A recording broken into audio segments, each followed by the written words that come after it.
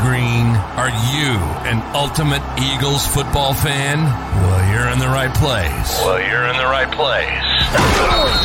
Ready? This is Birds 365, hosted by the new Mac and Mac, Jody McDonald and John McMullen. Here we go! Who collectively have covered and talked about more than 50 plus years of Eagles football. Kick off your day with Birds 365. You'll get debate. We love to argue. You'll get the real story from inside the locker room. And you'll hear from some of the great football minds from around the region. You're about to become an Eagles insider. Get in the game. Join Jody Mack and Johnny Mack and join the football community that flocks to Birds 365. Birds 365 starts right now. Welcome to the NFL. Let's go! Let's go! Go!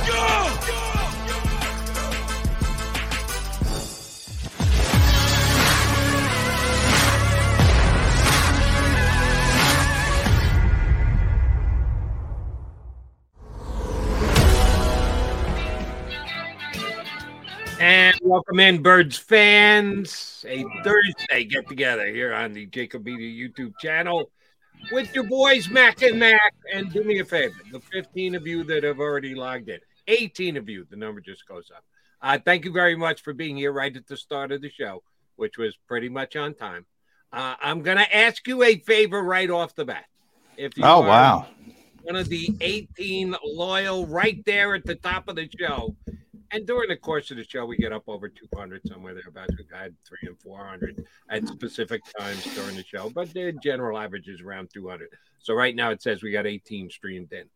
Of those of you 18, do me a favor. Hit the like button. Just go ahead and hit it right now. Get it over and done with so you don't have to worry about it during the show.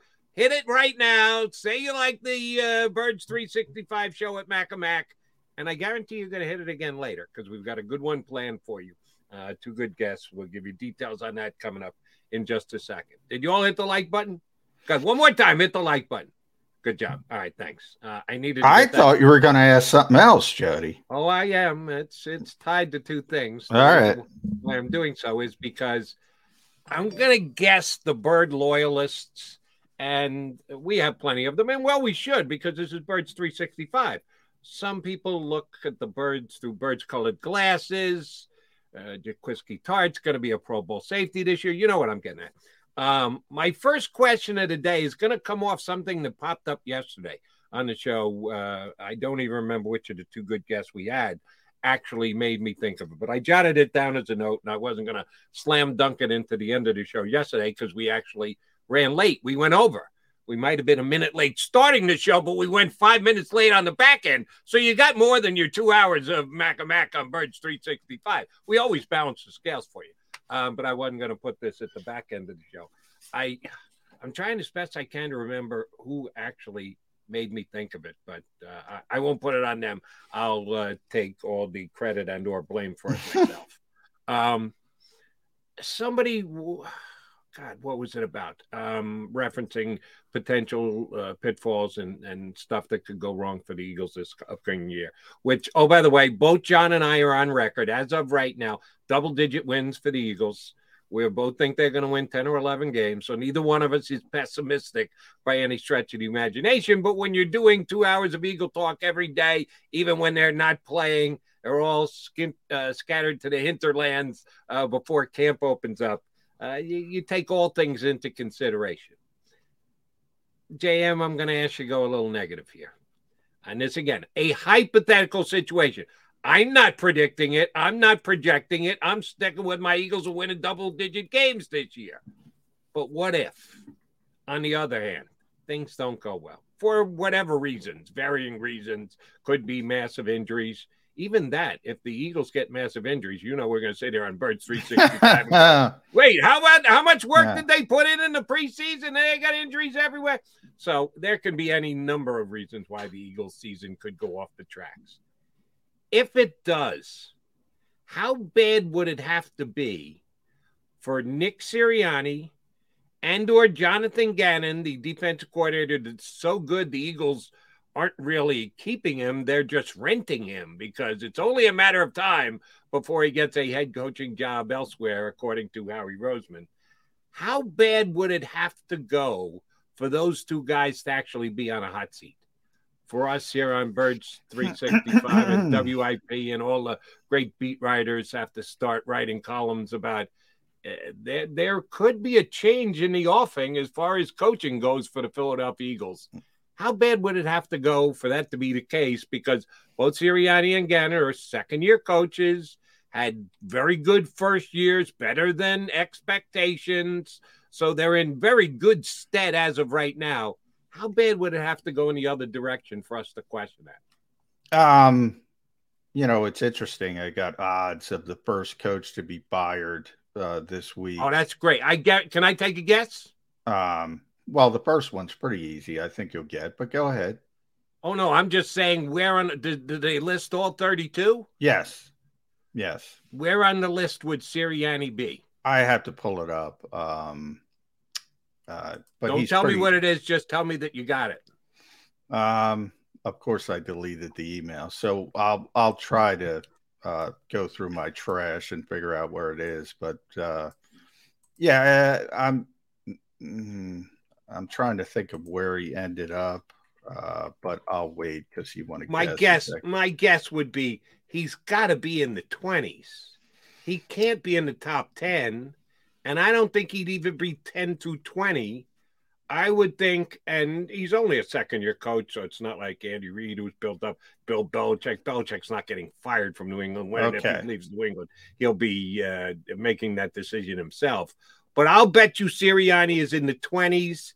If you wanted me to give you an exact number, I would say 23, 24, 25.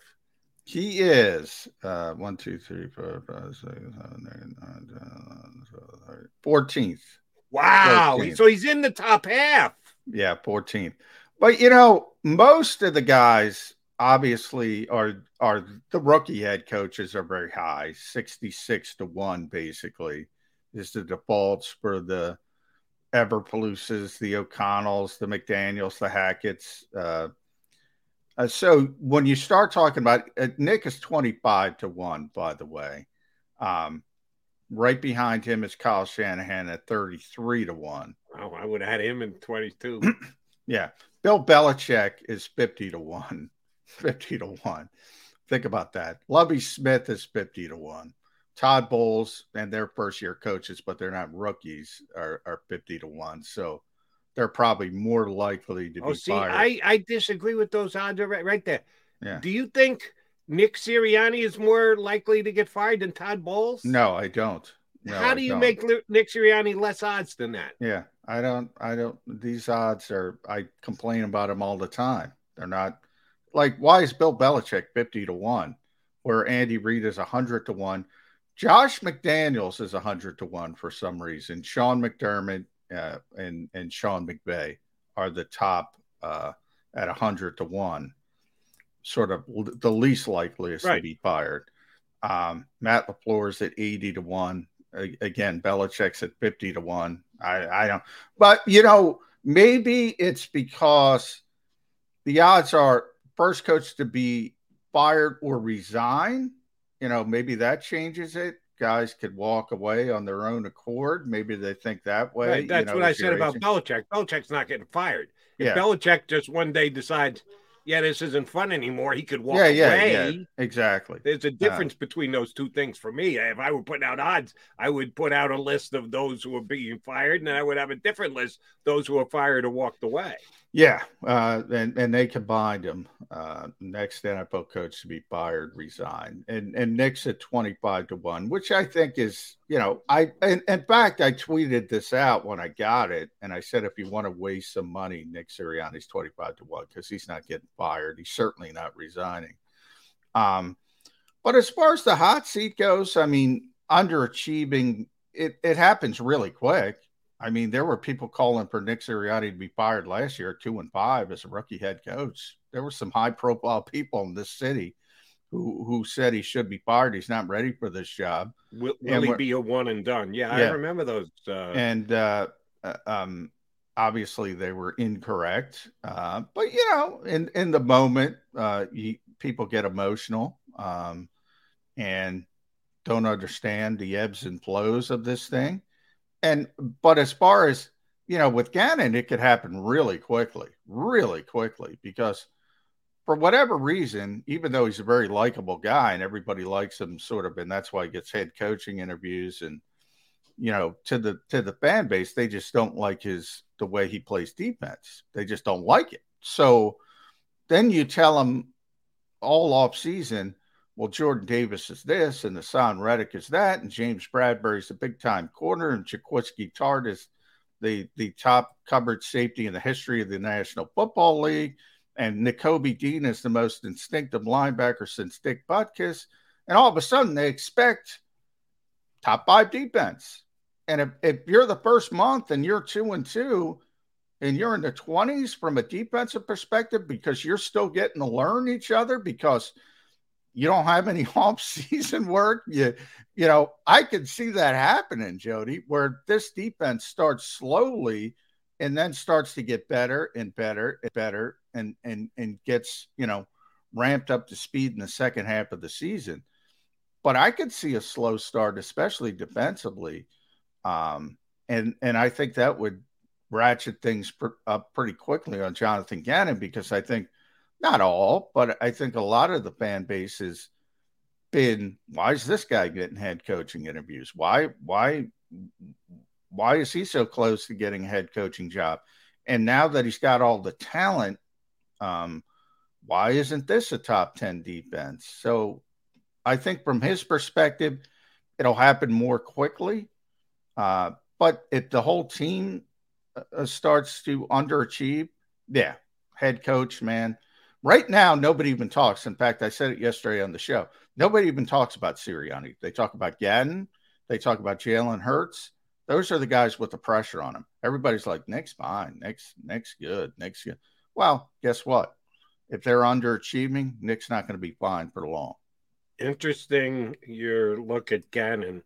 And I'm not saying you're wrong, but the only thing I would factor in as to why he would be on the same plane with Sirianni of hot seat. If the Eagles are losing games 42-35 and Hurts is playing great and the Eagles are giving up 6 touchdowns a week, that could change it drastically, but that's very unlikely.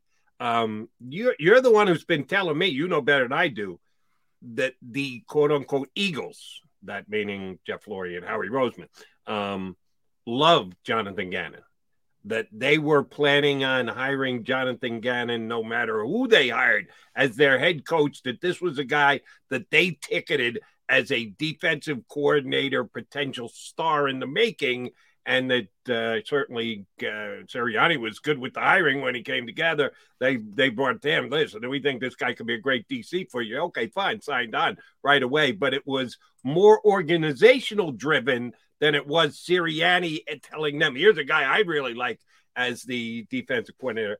Do you think the powers that be would swing that quickly if they were just feeling pressure from the fan base that, hey, this DC doesn't bring what we want, which is pressure, sacks? Do you think that Roseman and Lurie would react to the fan? No, not. In other words, I think it would be more public sentiment driven. I don't think the Eagles are going to fire Jonathan Gannon, in season or anything of that nature.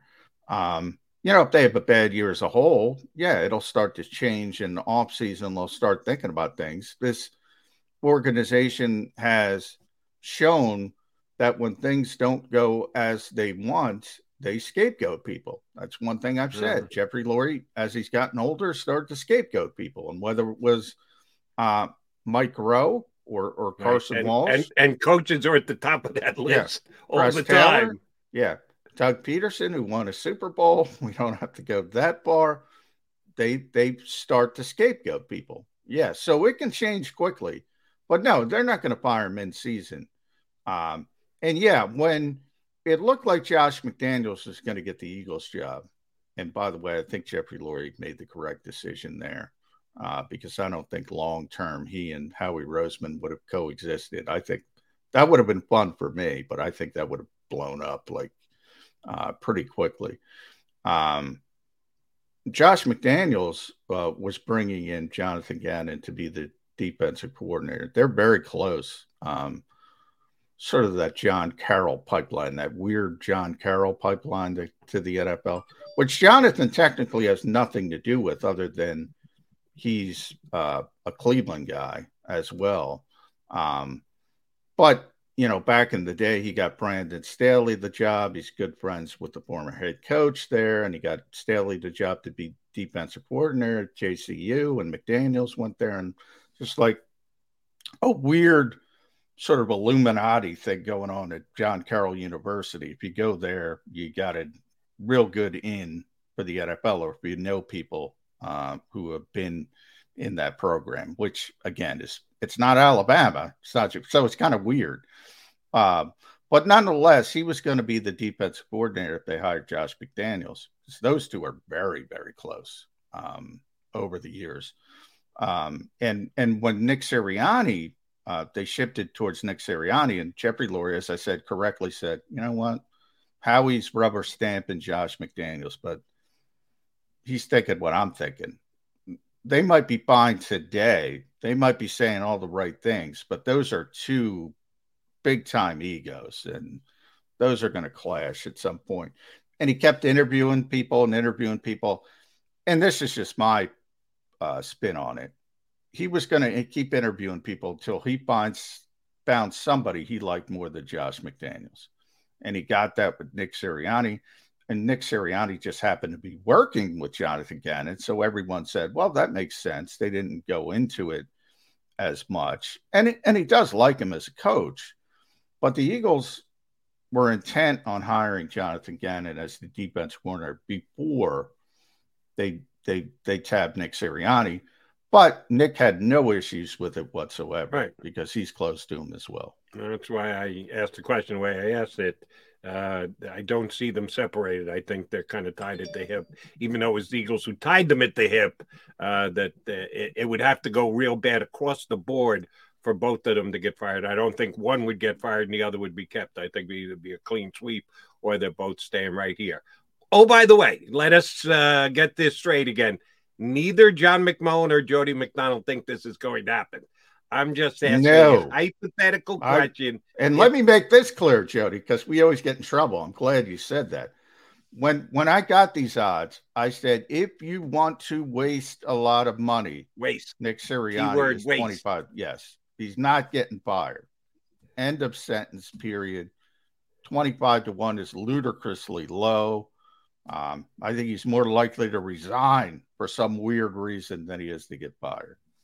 All right. I just thought I'd throw that out there. Something in yesterday's show got me to formulate that question. I don't know why. Shame on me. I can't remember 24 hours later, but I wrote it down. I think it's because I asked Gil the pressure, who's under more pressure, Gannon, Hurts, or Sirianni?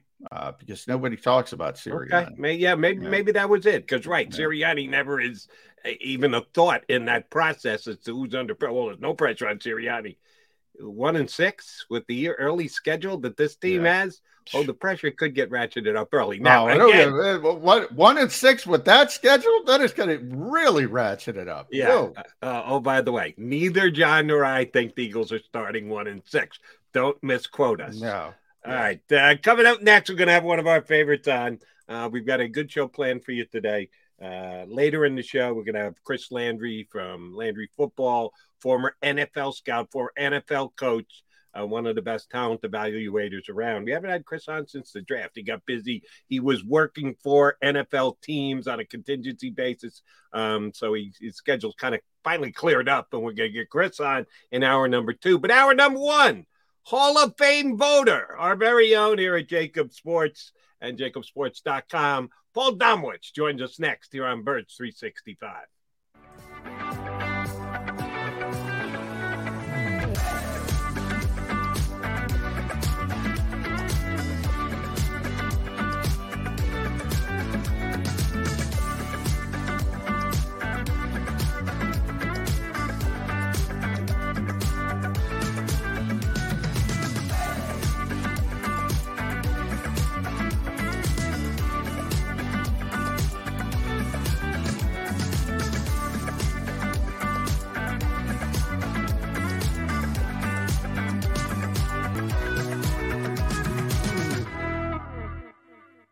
Action News at 11 with Rick Williams. It's the team you trust to bring it all together. The stories that impact your community, a sports roundup for the locals, and the AccuWeather forecast you depend on. Action News at 11 with Rick Williams.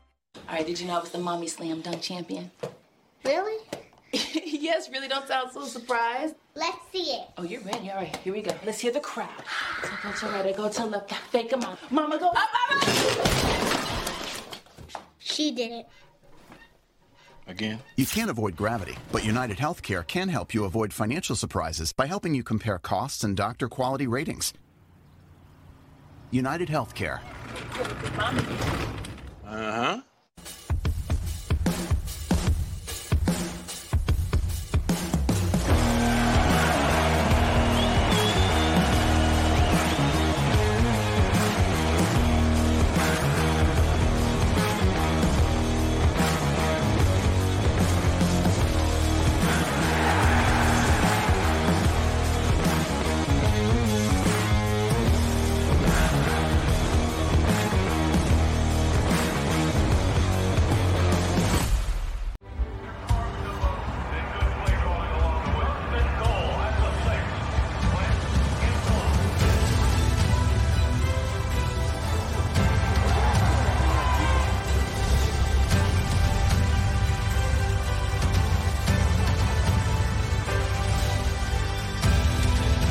Field of life, First Trust Bank is there for you.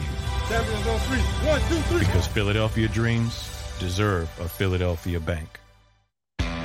Go for the midnight dares. Go for the game. Go for the hits. Go for the fans. Go for the win. Go to Ocean Casino Resort. Book your trip at theoceanac.com.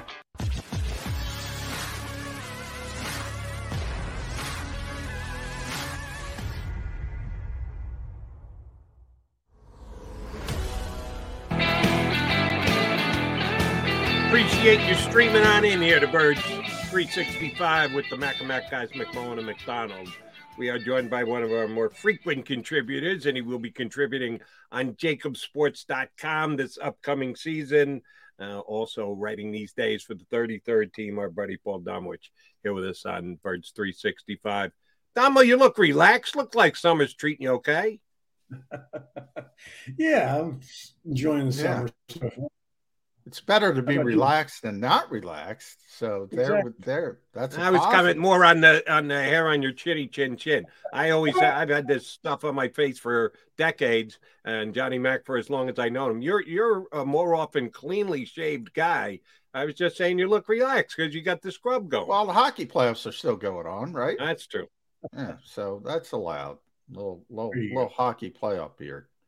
Yeah. As long as the Stanley Cups are still going. Stanley Cup's still going on. It was a good game last night. Overtime. Yeah, who won? I didn't check. Avs scored in overtime. So we have second loss in the playoffs at home for Tampa. They had only lost one game the whole playoff run. Got beat last night in overtime. All right, there we go. A little hockey talk. You didn't see that coming. We're always giving you curveballs. Now, I'm thrilled to have Damo on because Damo knows, as you mentioned, Hall of Fame voter. So he knows the history of the NFL very well. And I love when we have guys who understand the history on. So I want to ask Damo if he knew that the Eagles were able to get a Hall of Fame level safety on June 17th for a one-year contract, because there are some Eagles fans that tell us, Paul Domowitch, that Jaquiski Tartt is Ronnie Lott of a different generation. What? Number one, explain to the fan base what it means to be on the market mid-June getting a one-year deal. It means that there's not a lot of suitors out there for your services, especially for a long-term contract. I don't see much Ronnie Lott in Jaquiski. My heart did not race when they signed him. I mean, he had some depth. But he's got 4 career interceptions, I think. Doesn't defend, he doesn't knock down many passes. And what he does, you can't do anymore. Guys like Ronnie Lott and Brian Dawkins wouldn't be able to do what they did in their prime because that's not allowed anymore. And And same thing with Tart. But he has some depth to that position, but he's not a difference maker, certainly. And John is only giving you the feedback that we've been getting. Fans or a portion of the fans are getting all excited about him. I'm not sure why. And we kind of had some fun with Mr. Tart over the last couple of years. But I got to get blocked before I even get to meet the guy, Jody. That's true too. You do have to concern yourself with that. I don't care if Jaquiski Tart ever blocked me. But I got to give the general manager credit here because he's checked all the boxes. Not all with Pro Bowl level, although some think Jaquiski Tart is of that level type players, but we knew what the Eagles' needs were during this offseason, what they needed to reinforce positionally. And Howie Roseman has made at least some effort and some acquisition at every position. We've been saying now for weeks, well, there's still a light at safety. At least they got another guy to come in and compete at safety. I think Howie Roseman has had a hell of an offseason. Damo, how would you rank the offseason Howie Roseman has had? He's had a good one. I mean, it's to be determined on how these guys perform, but when you look at it on paper, you're right. He's checked all the boxes. He's strengthened positions that are seemingly strengthened positions that needed to be strengthened, given, Jalen Hurts more weapons. The A.J. Brown move will probably, really stands out right now. Jordan Davis drafting him, I think, was a tremendous move. I think he's going to be an immediate difference maker. So, yeah, I wouldn't put him on Mount Rushmore like my former colleague Marcus Hayes did the other day, but on the Eagles Mount Rushmore. But he's had a good offseason. He has had a good offseason. I think that's fair to say. And I do want to sort of hone down on the safety position and moving forward. And I've kind of described it like this, Dom, and I want to get your thoughts on how it might go. I think there's about a 50-50 chance come September 11th that Tart is a starting safety for the Eagles in Detroit. I also think there's about a 15-20% chance he's not even on the team. And he's cut by September 11th in Detroit. And we've seen this with previous years with Will Parks, got cut early in the season. Andrew Sendejo got cut midway through the season. Jonathan Cyprien, they traded for. He didn't make it to week one. Andrew Adams last year, they signed. He didn't make it to week one. You think that's sort of a common sense landscape for the safety position? It'll be a legitimate competition with Anthony Harris, Marcus Epps, Tart, and the loser might be out of here. It won't be Epps, but it might be Harris. It might be Tart. Yeah, I think that's possible. Although I think they want to have depth there in case somebody gets hurt. So, I don't think they'll be quick. Tart's not making a ton. I forget what his 1-year deal is for, but not out there yet. I assume it's going to be the veteran minimum, but or a little bit more. Yeah. It's not killing them. We still don't quite know how Jonathan Gannon is going to use these guys, not just as safeties, but his entire defense this year with all the new moving parts. Are they going to play a lot of 3 safety in nickel packages? If they are, it increases the chances of none of those guys getting cut. So it'll be interesting because I really think Gannon has a team that he can, with versatile moving parts this year, that are going to make that defense a lot less predictable than it was last year. One last safety question for you. We've run down the 3 veteran guys, and we're now getting dangerously close to being able to call K'Von Wallace a veteran guy, but we still think of him as a young guy. And because of that, and because he was a draft pick of the Eagles, that's probably going to give him a little bit more slack, a little bit more wiggle room. Could K'Von Wallace be bad enough that he's the odd man out if they want to keep an Andre Sacheret for defensive special teams purposes, or if a guy like Reed Blankenship shows real well? I don't think they'll keep him on the roster. I think they'll want to keep him on the practice squad. Is K'Von Wallace a lock to make the Eagles roster? No, I don't think he's a lock. He's been a disappointment for me, at least. Even though, I mean, he wasn't a first or second day pick. I watched him at Clemson. He came in with like 55 games played at a power conference school. I really thought he was I thought he was a great pickup. And he's either been hurt or not played very well. So it's going to come if he's going to be the third or fourth safety, it's going to come down to which one of those guys can contribute the most on special teams.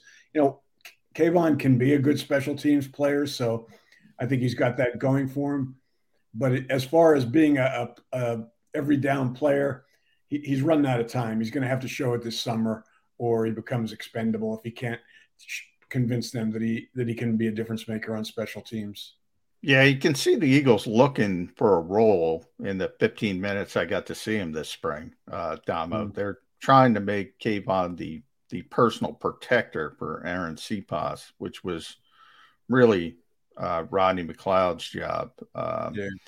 And so you can see they're trying to find a space for him.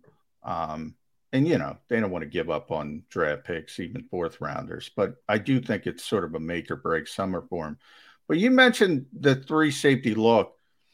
That became kind of a big deal with Jim Schwartz. But, then again, he had Malcolm Jenkins, who he could move all over the place and play anywhere.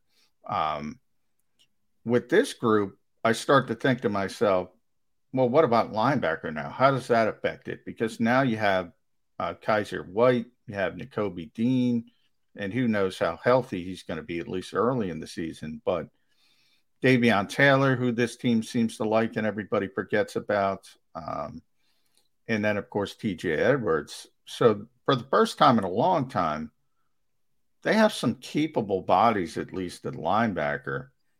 You think that changes the thinking on the back seven when it comes to packages? It does. Because and you can throw in Reddick there too, because there'll be times. They signed him mainly to rush the passer, but he'll be used in off the ball occasionally. The guys it hurts. This is where Tart's future could be in doubt if you're looking at a guy that, like you said earlier, that if he doesn't show something in the training camp could get cut, because Tart's not a guy. Tart's a guy you could see as a quasi linebacker, but if their linebackers play the way they hope, they don't really need that. So it'll be interesting. Damo, John just did a column for JacobSports.com about Aaron Cepas and the fact that he has zero competition for the Philadelphia Eagles right now. And I sit here and wonder about it. John wrote a very good column about it. I need your take on it. Nick Sirianni last year, in his first year as coach, and we all know he had the poor first introductory press conference, but he got better at putting his message out there through the media, and he was actually, in my estimation, pretty good at it by the end of the year. One of the things he harped on from day one, from the first press conference, competition. And he's got all these goofy competitions of shooting baskets and this, that, and the other thing. And that's like one of his core values is competition. Why the hell don't they have any competition for Aaron Cepas? Good question, Jody. He did nothing last year that, in my opinion, and I'm sure yours, earned him the right to be the only punter on the roster right now. He was disappointing. That was one of the – you talk about the moves that kind of backfired on them, letting their old punter who's go to Houston. I thought that kid's going to be one of the top punters in the game. Cepas was inconsistent last year when he had some solid kicks, but he also had a lot of shanks, too many. You just couldn't count on him in some critical situations. So for him not to have competition, I still think at some point here they're going to bring in somebody else. They just kind of want to see what's out there at the last minute.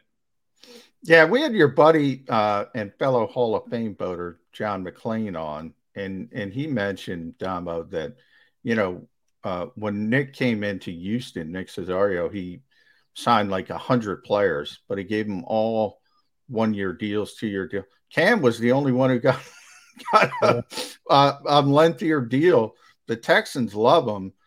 And I think it's interesting. I go back to Dave Bipp, and Dave would say, well, you're not competing day to day with somebody, but you're competing. We're watching other people in other camps. And turned out to be true because the Eagles were watching Aaron Cepas, who was battling in Detroit with Jack Box, who turned into a Pro Bowl punter. And he was good enough that they kept him around. That was obviously COVID, still COVID times, but where COVID was a bigger deal.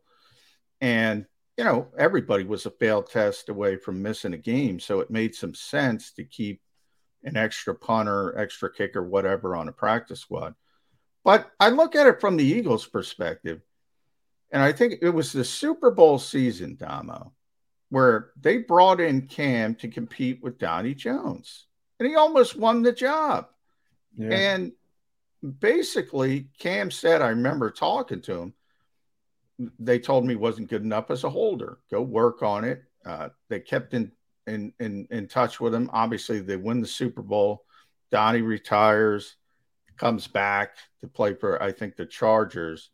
But they gave the job to Cam Johnson because they saw him every day competing with a good punter, a really good punter. And Cam turned into a really good punter. Yeah. And that's my point with Cepas. They found him because he was competing with a really good punter every single day, and he got better. Not competing, because he was in a different city. Every single day, watching Jack Box punt. Same thing with Cam, with Donnie Jones. Why isn't this dawned on the Eagles? Who cares? 89th, 90th spot on the roster. Bring in a stinking punter. Yeah, absolutely. I mean, you've got these expanded practice squads. Take advantage of it. I mean, that's one area where it pays to have a guy sitting there just in case you're really, Cepas either, just has a run of bad kicks, whether it is hold, whether you start to question his ability to hold, things like that. There's a couple of guys on the back end of the Eagle roster. They're at 90 right now that I would say, yeah, their chances of making the team are so slim. Why are they here and another punter is not? All right. Guy who's definitely going to be on the team is their running back, Mr. Miles Sanders. None of us know exactly how the running back situation is going to play itself out. We know how the Eagles used it last year, came into the season. We're going to be pass happy. Didn't quite work out, turned into run happy, worked pretty damn well, got them into the playoffs. It's the same three-headed monster coming into the year. They may have to clear one of those 90-man roster spots, get Jordan Howard in here at some point, because they always seem to bring him back and add him to the mix. But Miles Sanders is the guy who sits atop the pile. Is it going to stay that way all year? Is he going to be, even if they're going to a complementary back system, I don't think there's any chance for any of the Eagle backs to be, quote unquote, a bell cow. How do you think Miles Sanders comes into this camp a month from now as far as what he needs to achieve to get to where he wants to go with his career going forward, be it here in Philadelphia or anywhere else? I think Sanders is going to dictate that to a great degree. I mean, if he comes out of the box and is dynamic as a runner, contributes to the passing game, helps Jalen improve his completion percentage, I think his playing time will continue to increase. But I think Kenny Gainwell is going to be a bigger part of this offense this year because of his pass catching skills, because of the fact that you can line him up anywhere. You can sort of do that with Miles, but he's not the receiving back that Gainwell is. And the thing that concerns me with Sanders is that we're 3 years into his career and he still doesn't like running inside. Everything has to go outside with him, and that just frustrates the hell out of me, and I'm sure it frustrates the hell out of his coaches. So, that's why I still think this could be it for that Miles may not see a second contract here. Yeah, Miles is such an interesting player to me because I think he's gone through these phases as a rookie. Damo, I think everybody was way too excited about Miles and, his potential to be a franchise back. And now, a couple of years later, I'm defending the guy. I think, people are unrealistic. And even I kind of was surprised. I started to look into the numbers, and Jody knows. Jody always likes to say the 2020. What did the NFL call it? The biggest season in history. Oh, last year. Yeah, because there were 17 ever. Yeah, which is factually correct because they played 17 games. So even they played an extra game, Damo. They played an extra game. There were 7 running backs in the entire NFL that ran for 1,000 yards. 7. Mm-hmm. And if you take Jonathan Taylor, there were 2 over 1,250. Taylor obviously, exploded over 1,800 yards. Then it goes down to Nick Chubb at 1,259. Now, Derrick Henry would have been there if he didn't get hurt, but he did get hurt. My point is kind of being bell cow backs really don't exist anymore. Mm-hmm. There's Taylor, there's Henry, there's Cook if he stays healthy. So I went back to the last 3 seasons. I think there's 4 guys that have had 1,500-yard seasons. Henry, Taylor, Cook, and I forget the last one. That's it. What do people expect with modern running backs? If you get to 1,000, to me with Miles, you mentioned it's all about he's got to be more consistent as a pass catcher. He's got to be more consistent as a pass protector. He does kick it outside too much, but he averaged 5.5 yards a stinking carry, which led the NFL for running backs. Yeah. Now I'm in the camp of, are people expecting too much out of Miles Sanders? The biggest thing to me is he's got to be on the field. If he's on the field and he's not missing 4 or 5 games, he's fine. Yeah, I mean, he needs to stay healthy. They've got, this should be, again, one of, regardless of whether it's Miles with the ball, Gainwell, the rookie from Oklahoma, whoever's carrying it. They've got one of the best lines in the league in front of them. And they've also got a quarterback that changes the whole concept of the running football, not only for the quarterback, but it opens lanes for Miles and Gainwell and those guys, because teams have to be aware of Jalen running with the ball. Last year, I think he was, I want to say, 5th in rushing first downs in the entire league. And that just changes the whole situation. And, so you're right. People probably expect too much from Miles, including myself. I just like Gainwell because of what he brings to the passing game, because they have to get Hurts's completion percentage up this year. That's one of the keys to him improving as a quarterback. And that means throwing to your backs. And that means them getting open besides just, flaring out to the flat for a pass. And that's why I like Gainwell a little bit more than Sanders, at least as a pass catcher. All right, Damo, I want to tap into your overall league opinion and information. Maybe the most popular national reporter here in town, Josina Anderson, I kid because I can, reported yesterday that her sources tell her the Seahawks have a significant interest in Baker Mayfield, which to me only makes sense. I couldn't believe Pete Carroll last week going, "Oh no, we're good at quarterback. Geno Smith, Drew Lock, yeah, we're ready to go to war with them." Yeah, right, Pete. You're going to try and sell that. Right. It only makes sense that they would have interest in Baker Mayfield.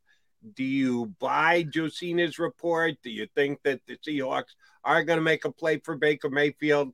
I know some national guys like Matt Verderame, who we had on here last week, said, "Oh no, he thinks the Browns are going to keep Baker because the suspension is going to be significant to their quarterback, Deshaun Watson, and they'd rather go to war with Baker Mayfield, even as uncomfortable as it may be, rather than Jacoby Brissett." What's going to happen with Baker Mayfield? Is Seattle a landing spot? Well, the ball's in Cleveland's court right now, Jody. He settled, I think Watson settled 20 of 24 lawsuits at this point. So it seems to, they're not going to let him go into this season without the league without some sort of decision on the suspensions. I think he's going to get a big suspension, like 10 games, like 12 games. Maybe it gets reduced at some point. The question now for Cleveland is, are they, they've got Jacoby Brissett. Is that, do they want, would they be willing to do that and trade Mayfield, or do they want to have that insurance? It would be the most awkward relationship in football this year, certainly. But it would serve both of them for him to stay there if Watson gets suspended. Because what if you go with Brissett? You got nobody else. So if you keep Mayfield, you can start Mayfield and have Brissett in reserve. They've had an opportunity to trade him to several teams, including Carolina. And that hasn't happened. So I don't know what they've been asking. Seattle certainly is a landing spot, but everything I've heard about Pete this year is that he wants to get back to running the football. He doesn't want a quarterback he got tired of Russell Wilson, essentially, the way he plays and the fact that Russell wanted to throw the ball more. That's not the way Pete wants to play. Well, if you don't have a particularly good quarterback, you can do that. Or if you've got a Baker Mayfield, you can play that way. So I would think that, he'd be on their radar. I just don't know. Like I said, it's in Cleveland's court right now. Damo, curious if you watched any of the Roger Goodell appearance at the U.S. House Committee on Oversight and Reform, or as I like to call it, the Dog and Pony Show. What the heck is going on with this stinking country that they're dragging up the commissioner of the NFL? Well, virtually, but you get the point. And they're rehashing Deflategate, and we got lackeys for Dave Portnoy out there acting like they're congressmen. What is going on? From an NFL perspective, but more so, why the heck, with all the problems in this particular country right now, are we wasting time with Roger Goodell, who doesn't have control over the owners? Do people not understand this simple fact? He has control over the players. He works for the owners. Is it that difficult to understand, or is it just me? From the standpoint of Congress, John, it's strict. These kind of things are strictly grandstand plays. Congress people that want to get attention, especially before an election, do stuff like this while more important issues are being ignored or being, pushed off. I see where yesterday Biden announces he wants to, have a tax holiday on gas. And, 2 hours later, Mitch McConnell's calling it a gimmick and says it's not going to get passed. So, that's what's happening from the Congress side. From the NFL side, they would love to get rid of this clown, Daniel Snyder, but they can't. And it's kind of amusing because they certainly had an easy time getting rid of Jerry Richardson for a lot less at offenses than Daniel Snyder is facing. And now, so it's just. But isn't the difference? Jerry was a little bit, Jerry was getting older and kind of accepted it and didn't want to fight, whereas Daniel Snyder doesn't feel like leaving. And, if you got a guy who doesn't feel like leaving, it becomes more difficult to remove him. But I think you're right. Everybody would like him out, right? Except maybe the competitors, the Eagles, the Cowboys, and the Giants. They like the mess that the Washington Commanders are. But I guess the bigger point is the assumption. It's always been, I and Jody knows, I call Roger Goodell the highest paid lightning rod in the NFL. People in the world, not the NFL, the highest paid lightning rod. People don't understand he's there to take the hits for the owners. Mm-hmm. And there's this assumption in the public that, Roger Goodell can get Daniel Snyder out of there, like he can suspend Deshaun Watson, which is also not true now with the new CBA. It's not the same. And I guess my point is, why can't people understand that he works at the behest of the owners? He doesn't control the owners. Yeah. And, over the past several years, there have been several times when you've heard people, I'm trying to think what the issues were, but, people would say, well, he can't survive this. Well, sure he can, because like you said, he's the one they want out there taking the blame and taking the heat for all of this, and just so that it won't get to the owners. There's a reason he's making $60 million a year, which is like totally absurd. But as far as the owners are concerned, it's worth it because Roger's going to take the heat for everything. And he does, and what he does in addition to that is make them a lot of money. So, he's going to be there until he wants to not be there, which, could be a couple of years, could be another 10 years. So, you're right. I mean, people should understand the situation. It's interesting with the Watson thing, because, with the new CBA, they changed the distance. Where Goodell is not going to have any say in this suspension. They've got two neutral arbitrators who will make a decision. One of them will make a decision on what kind of suspension to give Watson after, the investigation presumably is done. I guess there's still some stuff going on. But even that's funny, Damo, because the new setup, so they have the independent, and that's going to be Sue Robinson. So the NFL and the NFLPA can both recommend suspensions. So it could be, 12 games a year, whatever. Each side can recommend something, but it's Sue's decision. At that point, they can appeal. Either side can appeal. So if they don't like it for whatever reason, the NFL is looking for a heavy suspension, by the way. So if it's 6 games, they'll probably appeal.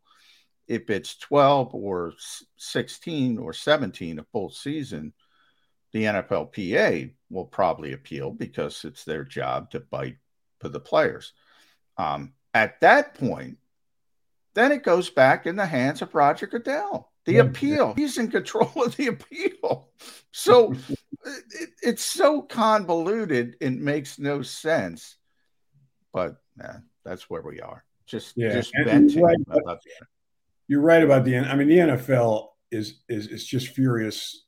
I mean, they obviously are sickened by Watson's actions, but they are just furious with Cleveland for signing him to a fully guaranteed contract, which has put pressure on other teams like Baltimore, which is going to have, is feeling the heat to do the same thing for Lamar Jackson and other quarterbacks down the road here. And also the way they structured that contract, where he's only getting $1 million of that $230 million this year. So that if he is suspended for 10 games, it's chump change. It's 10 games. It's 10 games. And $1 million. And you know what else, Damo? I forget who brought this up, but it was a good point. If you remember, Jody, the Chargers are coming up with Justin Herbert and the Bengals are coming up with Joe Burrow. And those teams are cash poor per NFL standards. Yeah. And you need to put every cent of guaranteed money in the escrow. And if I'm Justin Herbert, I'm asking for $250 million guaranteed. If I'm Joe Burrow, I'm asking for $250. Lamar Jackson, I'm asking for $250 million guaranteed. Some of these teams don't have the money to do that. And Cincinnati and the Chargers might be at the top of that list. Which seems ironic to believe when you see the obscene amounts of money that the NFL is making right now. But there are some that are much richer than others. The new Broncos guy is like twice as rich as anybody else in that league right now.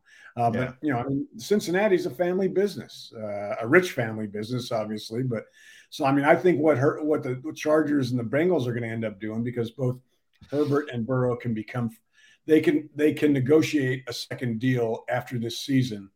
But I think what you'll see both of those teams do, because they can't afford to do what the Browns did for Watson, is they're going to let that contract play out and then probably also go into his option year before they have to do something with regard to a contract, a second contract. I think it was Matt Verderam who brought it up on Monday about the couple of teams being cash poor and having to deal with the new bar that's been set for quarterbacks in the league. All right, Dom, the last one for me.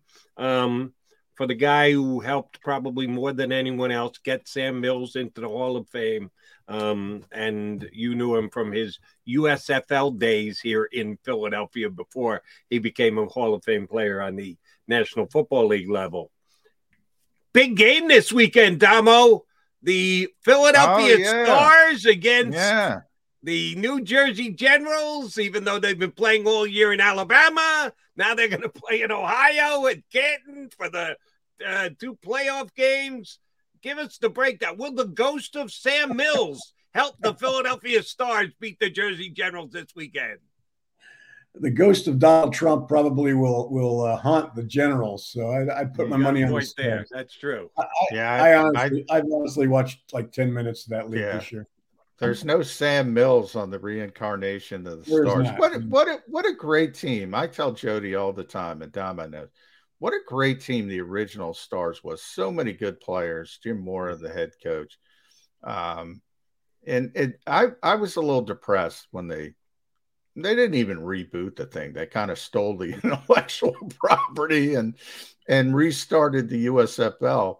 But it's not the same. It's not the Philadelphia or Baltimore Stars. They went to Baltimore at the end as well. But, man, there were so many good players on that team. There were. It's amazing. I really enjoyed – I mean, I've told people, and the players that played in that league feel the same way. It was like, especially for a team like the Stars that was successful, that it was, guys went to the NFL and played 10, 12 years, and still the most enjoyable time of their lives, their careers, was the 3 years they spent in Philadelphia playing for the Stars. And I kind of felt the same way about covering them because it was so much fun. It was early in my career. The access was like, I mean, compared to now, I mean, you could talk to anybody, anytime, anywhere. It was just so it was a different time. Man, I thought for sure you were heading out to Canton this weekend. Maybe to just see Sam Mills bust. Oh, by the way, they got a football game there. The Philadelphia Stars are playing. Damo's got to be out there in August. And Dick Vermeil, he's going in as an Eagle. How about Dick? Yeah. That's going to be great. That town's going to be full of Philadelphians busting in, traveling by car, plane, train, everything. Yeah, a lot of guys recently. Harold, obviously it got delayed a year, but long overdue. And then Dolph before then. So nice little run here for Eagles fans. So wait a minute. You're telling me there'll be more Philadelphians for Vermeil's induction than there will be for the Stars this weekend playing against the Jersey Generals in Canton? Come on. What's the bus you can get for like $15 to go almost anywhere on the planet? What's the name of it again? The Gus bus? No, that's former coordinator Gus Bradley.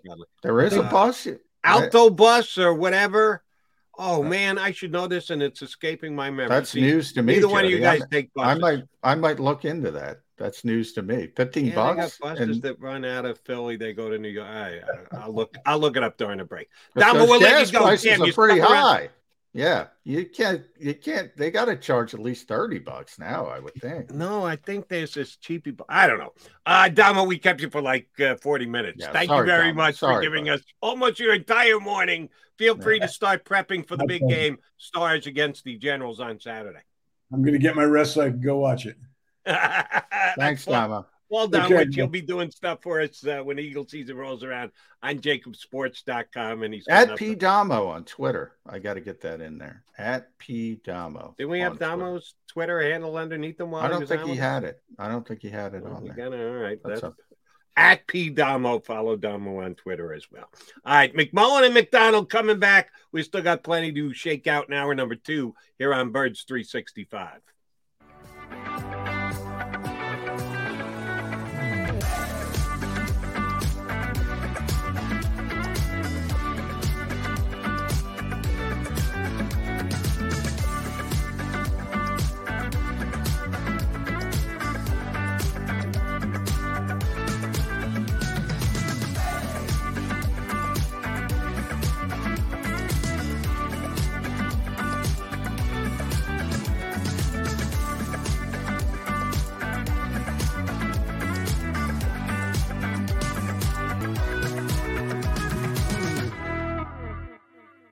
Action News at 11 with Rick Williams. It's the team you trust to bring it all together. The stories that impact your community, a sports roundup for the locals, and the AccuWeather forecast you depend on. Action News at 11 with Rick Williams. All right, did you know I was the mommy slam dunk champion? Really? Yes, really, don't sound so surprised. Let's see it. Oh, you're ready. All right, here we go. Let's hear the crowd. So go to right, I go to left, fake 'em out. Mama, go up, up, up. She did it. Again? You can't avoid gravity, but United Healthcare can help you avoid financial surprises by helping you compare costs and doctor quality ratings. United Healthcare. Uh-huh.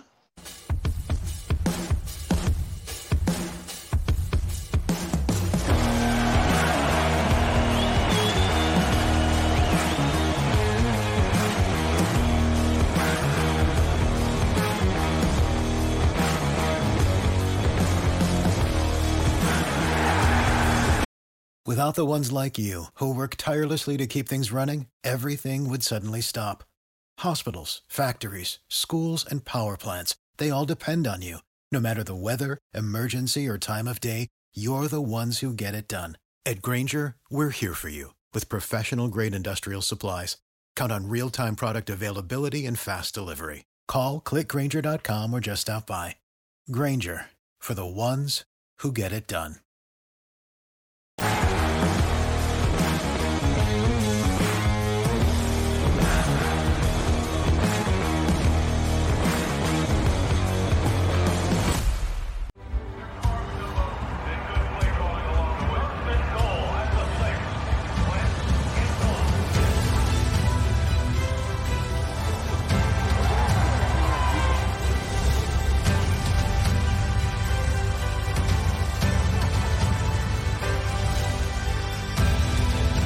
Field of life, First Trust Bank is there for you.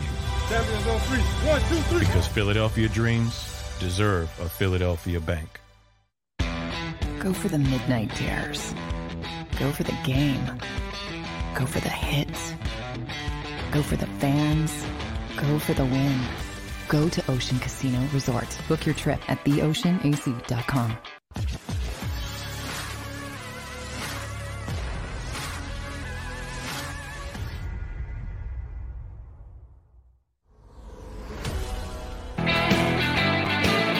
Mac and Mac guys here on Birds 365. We got hour number 2 coming your way, and Chris Landry from LandryFootball.com, former NFL coach, scout, is going to hop aboard here in about 15, 16 minutes from now. I asked my wife during the commercial, got a coffee refill, and I asked her the name of the inexpensive bus company that my daughter used every once in a while. Her roommate was from Pittsburgh at Temple, and she used to go back and forth between Pittsburgh and Philly all the time. The Bolt Bus. Bolt Bus, all right. Bolt Bus. You had never heard of it, Johnny Mac? I think I've seen it now that you say it. Okay. I think I've seen them out there, but I didn't know it was that cheap. Wow. So yeah, that's my nice. my wife remembered the name. Thank you for filling in the blanks, dear. Northeast cities, New York, Pittsburgh, Boston, Philadelphia, and the like. Inexpensive tickets. I'll give you what it said right here at Wikipedia. Inner city bus common carrier operated low-cost, non-stop, limited stop, premium level routes in the Northeast and Western United States and up in Canada. He unfortunately shut down in 2021. I just looked it up. I have seen that bus, and it shut down. That's a shame. 2008 to 2021. They tried to do it on the inexpensive side for those many years. Probably had to, it would definitely be dead in the water with the price of gas these days. And no shot of being able to do it for the amount. My daughter used to tell me that, like, if you buy the tickets well in advance, it's based on the same line of logic with airlines tickets. That sometimes if you buy them well in advance, you can get them for a very specific discount. Like as I say, my daughter's college roommate, would get like a round trip ticket to Pittsburgh on the bus for $10. Wow, $5 each way, the entire way across it. That's like 1/3 of what you would pay in tolls. let alone how much you'd have to pay in gas if you got a car and drove it. But if you bought your tickets way in advance, you could get very inexpensive. You know, the last time I went to Pittsburgh, so when was that? When the Eagles played? It was the COVID, because I know nobody was there. You know, I drove out there because it's not, you know, at the time gas wasn't absurd. But you talk about the tolls, you're doing it on the Pennsylvania Turnpike. And I, of course, have Easy Pass, as most people do nowadays. And, you know, you don't know what you're paying as you don't realize. But with Easy Pass, I found out from my trip to Pittsburgh, they replenish. And I thought when I first joined way back, you know, I thought you got to pick the level of replenishment, you know, when it goes down to whatever, $10 or, you know, they take $50 out of your account or whatever. It's not like that, Jody. They average what you do, and they so if you're going over the bridge every day, like I do once training camp starts, I get to pay $5 every day. It goes up. I think it's like $75 they take out of my account. Well, one trip to across Pennsylvania, and the next time my Easy Pass got replenished, they took $175 out. I don't know what I paid on that stinking turnpike, but it was a lot. It was a lot, to the point where they said, "Oh, McMullen's driving a lot more. We got to take $175 stinking dollars." I couldn't believe it, and you can't adjust it. You got to wait for the next time, and right. Their algorithm figures it out. I'll tell you my quick Easy Pass story. Then we'll get back to the Eagles. I promise, Eagles fans. Yours really used to work in New York, up to New York every single day, 6 days a week, as a matter of fact. And I went up the Jersey Turnpike every single day. So I was saying with you, the amount that you use it is the amount that they set, the number that they take it out. And then I wasn't working in New York anymore. Yeah. And then I wasn't getting on the Jersey Turnpike every single day. Oh, but they continued to take out that same amount the next month and the next month. And at one point, I think I had like $900 built up in credit on Easy Pass because they just expected me to continue to use it. They don't double check and once they get a locked in number, they just keep taking it out every single month. I had to call them and go, "Listen, stop taking money out of my card. I'm not going up and down the turnpike." And, "Oh, sorry, Mr. McDonald." And then they readjusted it for me. But yeah, they kept doing it for months. And if my wife didn't catch it, they would have kept, I could have had like $9,000 built up in Easy Pass credit. That is funny. All right, Johnny, I do have a question for you on the Birds before we get Chris Landry up here. Our good friends at Pro Football Focus had an interesting article that I caught either yesterday or the day before. I don't remember which. And this is very subjectively laid out. They evaluated the top 32 contracts. I guess they did one for every team in the National Football League in the NFL. Value of what it is signed for and what they project the player to be over however much is left in the contract. And they ranked the top 32 contracts in the National Football League. 2 Eagles made the top 32, which is not bad because if it's 32 and everything were equal, everybody would have 1. The Eagles actually have 2. Just value contracts as compared to probable production. And this is all an estimate and all very subjective. But I actually thought they did a pretty nice job of it. Who do you think the 2 Eagles were that were valued out as one of the 32 best contracts in the National Football League? And where do you think they ranked in the 1 through 32 range? Well, number one, I want to know, did our guy Brad Spielberger did this? Maybe we should get him on the show next week because he tends to be their cap guy. So I'll be interested. I'll look it up to see if he wrote it. Maybe we can get him on to talk about it. I got it here in front of me. It was done by Brad Spielberg. Yep. Yeah. So maybe we'll get him on to talk about it. I say right off the bat, I know one's going to be Jordan Mailata. That's probably going to be top 5 in the league because the Eagles got a bargain in that. Not only is he top 5, he is the number 1 contract number in one. the National Football League. Wow. The top that's valued contract is Jordan Mailata in the NFL. If he hit the open market, I mean, he would have just been astronomical, the money he would have gotten. I think people don't realize. So to me, I'm going to say the other one. I say people don't understand how big that was. Jordan Mailata, Josh Sweat, Avonte Maddox, Dallas Goedert, any of those 4 hit the open market. People do not realize how good those 4 contracts are. Now, if they turn out to be crappy players, right? It's all projection at this point.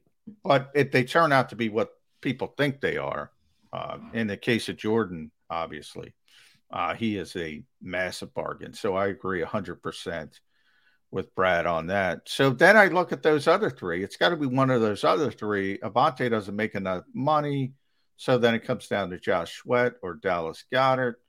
I would assume he would go Goddard over Josh Sweat, but he's very close. The Josh Sweat deal is also a really good deal. So I would say one of those 2, I would lean towards Goddard. And you would be correct, McMullen. Very good by you. The 31st best contract, as per Brad Spielberg, on the books in the NFL is Dallas Goedert, his 4-year, $57 million deal. It's actually a damn good list, and we do get Brad on from time to time. Maybe we'll try and get him up next week.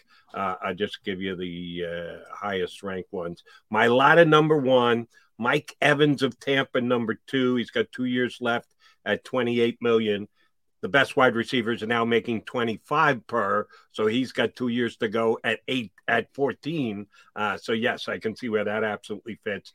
Darren Waller, who's making less than Dallas Goedert and has done a little bit more, improved a little bit more. He's got 2 years and $14 million to go. $7 million for maybe the most athletic tight end in the National Football League. Understood. Courtland Sutton, 4 years, $60 million. It's certainly less than the top flight wide receivers are, but he's not a top flight wide receiver. I guess he's a bigger fan of Courtland Sutton than I am. I think it's a good contract, not a great one.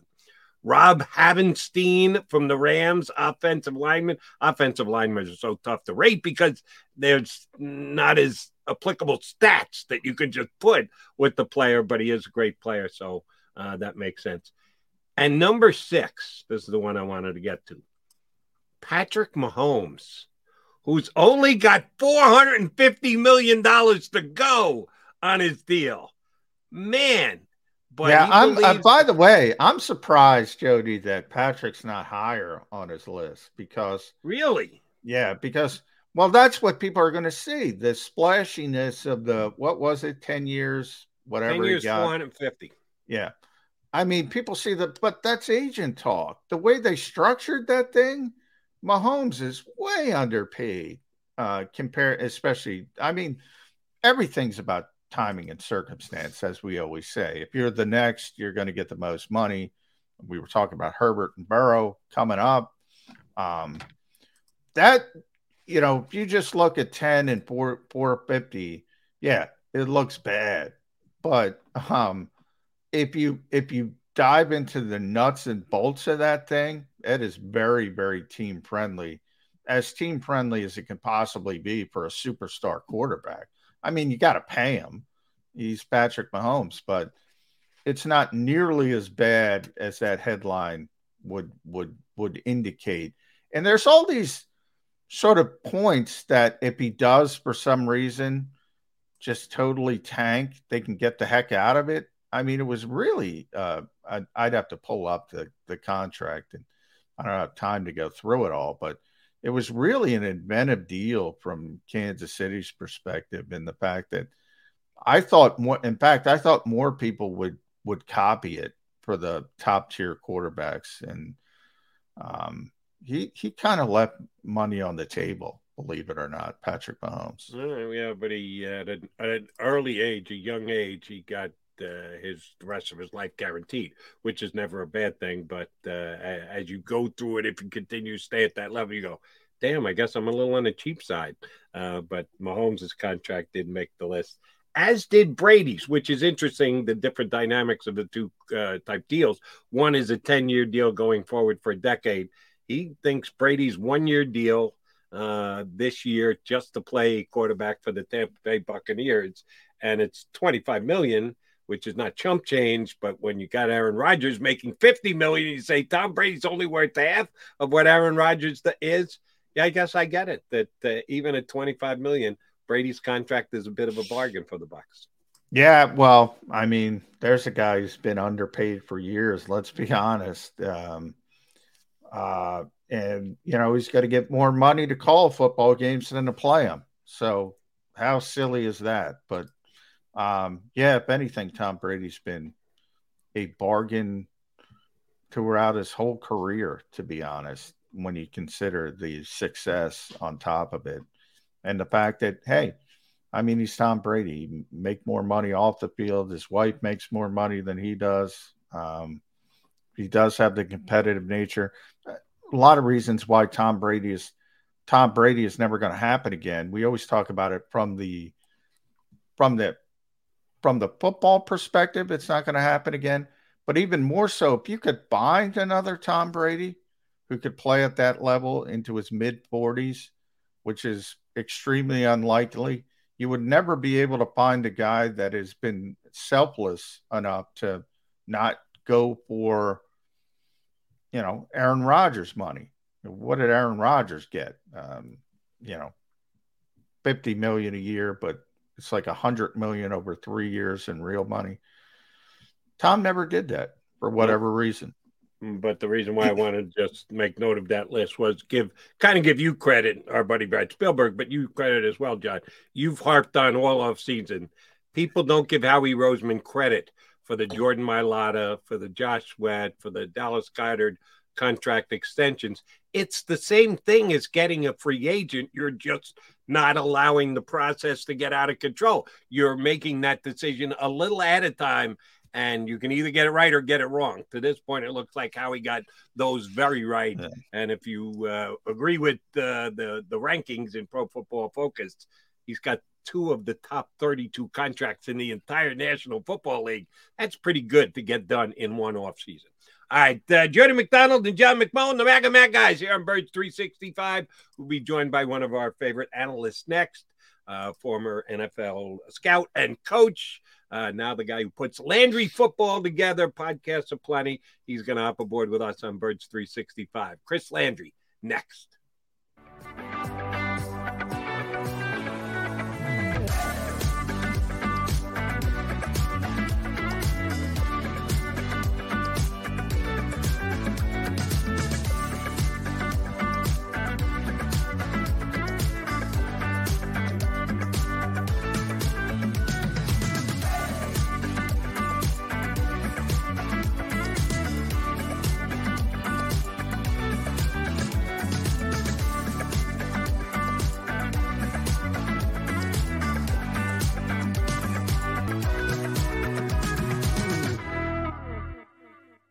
News at 11 with Rick Williams. It's the team you trust to bring it all together. The stories that impact your community, a sports roundup for the locals, and the AccuWeather forecast you depend on. Action News at 11 with Rick Williams.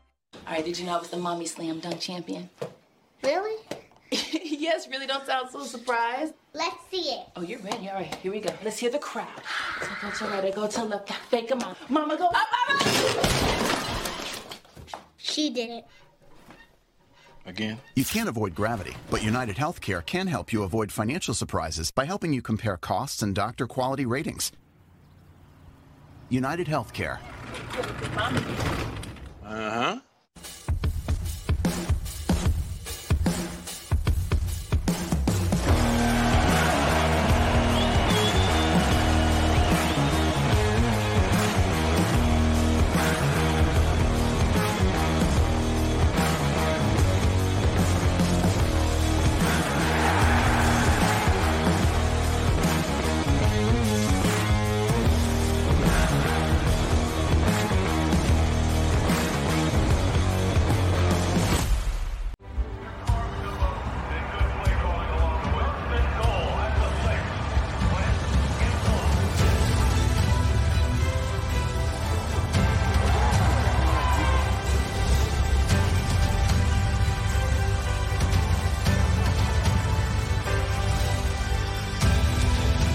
field of life, First Trust Bank is there for you.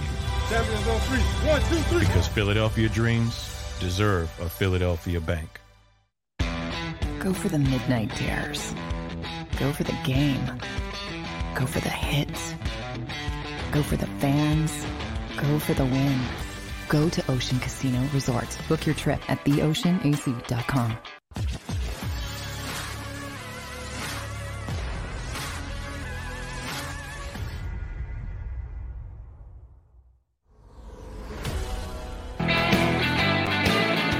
Appreciate you streaming on in here on Birds 365. You got the Mac and Mac guys. We're going to have a fun final half hour with our next guest. He's been on with us before, and whenever he comes on, he brings tremendous amounts of knowledge.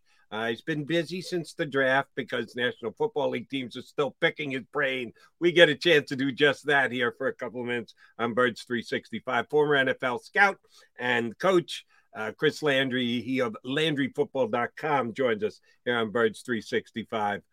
You get to take a breath after the draft, Mr. Landry? No, it just kind of refocuses a little bit. Once the draft is over, the final day of the draft, it's the busiest because you really are working on a lot of free agent stuff, a lot of undrafted free agents.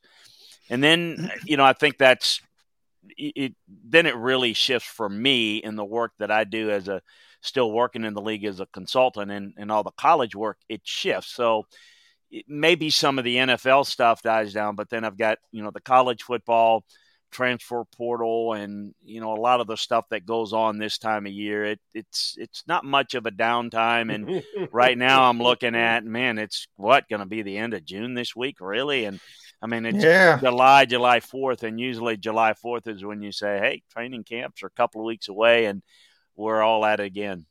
Yeah, it creeps up on you quickly, Chris. It's interesting because personnel in the NFL is so interesting to me from the dichotomy of sort of building teams. And you've been there, you still consult with teams.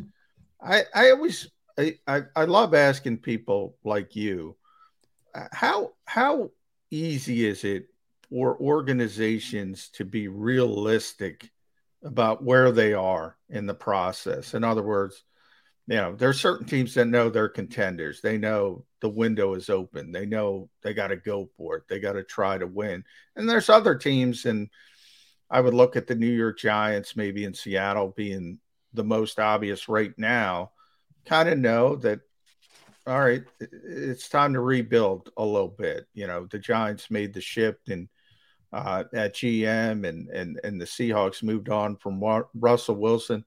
In your experience, how easy is it for teams to admit we're not ready, basically? Well, I can't speak for everybody because, quite frankly, some people, it's a little bit harder. I think what's changed from the time that I started in the league a long time ago to now, the biggest thing that's changed is the public perception and the public scrutiny is greater. Yeah. And it gets to the owner and what I would call the non-football people part of it that just placate to the media. The best organizations, to be honest with you, is the one that has the owner and says, I don't give a darn about what the fans say, what the media says. We're going to do what's best for the organization and not placate, well, let's get rid of this guy, let's get rid of that guy. And, we did what you wanted, fresh start. You sell a fresh start and you're just selling, fool's gold because you're just hoping that the next move works. When in reality, if you take a long-range approach, you'd be surprised. If you take the long-range approach of trying to build a team, you might end up getting there quicker than even you anticipated. What I mean by that is the biggest problem you have, and the organizations that switch over all the time, they're never the chances of being successful are so minimal, and the reason is they never commit to anything. It's like building a house. You got the foundation, you put the studs, and then you decide halfway, you got the wife that says, I want the bathroom over there. You start over, and you never move in. The Detroit Lions, God bless them. They never stay. We're going to do it completely different. Well, then everything you did for 3 years, that some of what could have worked is just, it's gutted and you start over from scratch again. Sometimes being patient and working through the tough times and staying the course is going to end up in the better rate. So to the answer to your question is, a lot of organizations now just succumb to the fans are the season tickets and the suite holders, and then they're going to be complaining in 3-4 years when your next move doesn't work, and then you look like the idiot because you've hired 5 guys. I mean, I just think the stability of an organization from an ownership standpoint, upper management standpoint, is critically important, because as a football guy, you can try to explain to them, but if you don't have their commitment, then what do you do? And now, so it filters down. If you are going to make a decision and you're running a team and you're coaching a team and you know that you got to win now, you're going to make decisions that are not for the best of your organization. It's for the best of your job security short term. And you should not put people in a situation where they're choosing. It should be all in. No, we're all in. We're going to win. We're going to give you time. We're going to do it. There's a point in time where you got to cut bait when it's not getting done. But it's got to be more than just the wins and losses. It has to be the understanding of, are you following the plan that you set forth? Or you're, what we call plan du jour, where you try this and you try something else. Well, then you say, look, this guy is just grasping at straws. We got to move on. But if you have a solid foundation that you believe in, it's going to work. I mean, I think the team that's probably done that the best has been the Steelers. Well, they haven't won, long time since they've won multiple Super Bowls, but they're always competitive. And now they're, so I just think that if you're in a position to do that, you can be somewhat competitive. And, that you don't want to take as long as, say, the Cincinnati Bengals and then get into Joe Burrow and Jamar Chase, and then, and they've got a number of other pieces. Sometimes that takes too long. But I think that's the difficulty of today is, you used to have a little bit more time because the media scrutiny wasn't as much as it is today. And I think it is. And I think it's to the detriment of successful run organizations. All right, Chris, you were good enough to come on with us a couple times before the draft, leading up to the draft, and right before the draft. Haven't had you on since. The Eagles, a month out from the draft, had 10 draft picks going into the NFL draft. They end up making 5 picks because they use those picks to move up, to acquire a big-time player like A.J. Brown. So we judge the Eagle draft a couple of different ways. I want you to just judge it on 5 picks, whether it was plus, whether it was minus, whether they should have added more picks or they should have done less picks. Just give me your evaluation on the 5 players, where they took them, and how much they're going to be able to step in and contribute year 1, year 2, year 3, whatever. Give me your evaluation of the 5 guys that the Eagles took in its past draft as far as value goes. Well, first of all, before I do that, I'm a big believer in this. This is a boring take, I know, but this is reality in the football world. You don't know how drafts pan out to 3 years down the road. So grading draft now is just it's fine. I mean, they're drafts that I was, shaking my head. I wish I could have got that guy, and it turned out, better than if I had got it the way I wanted, and I've had the others. So you don't really know. And there's so many things you can't really separate shopping for the groceries and cooking the meal. Drafting the players, acquiring players, and then utilizing them in developing. So let's just take Jordan Davis, for example. Let's just cut to the chase, just go to the players and do that. Could they have done something else? Yeah, there's a lot of things, but some of that we don't know how doable it was. Jordan Davis is an intriguing player. He was a big, powerful, underrated athletic guy. The key here is he going to be a great 3-down player or a great 2-down player? If he's not a great 3-down player, then it probably wasn't worth all what they did. Because the guy was a really good player at Georgia for how they used him. You know, they're a build-a-wall front, and, you know, he's going to have to keep his weight in check. He has athletic traits that would indicate he can push the pocket and rush a little bit better from the interior than he was asked to do in college. If he can do that, it's going to turn out to be a really, you know, he's going to be a really good player. Is it going to be worth all the surrenders? Well, you know, again, you're surrendering guys that you don't know who you would have gotten, but there's a lot of players that potentially people are going to cherry pick and say, we could have had this guy and that guy. So I look at Jordan Davis as a guy that's going to be potentially a really, really good player or a great one. But to me, if he's a 2-down guy that you got that can't be effective on 3rd down, then you've given up, you know, too much for him, because he's not going to have the type of impact relative to what they gave up for him. You know, Cam Jurgens is an intriguing guy as well. He's on a smaller side, but he's got the speed, the quickness that is really good to get out on the second level. I think he plays with good leverage, and I think you know, it can be bull rushed. You're going to have to protect them a little bit there. I thought, you know, it was a nice pick. You know, I probably would have done something different there. But again, it's a good player that I think is going to make it. Like Nakobe Dean a lot.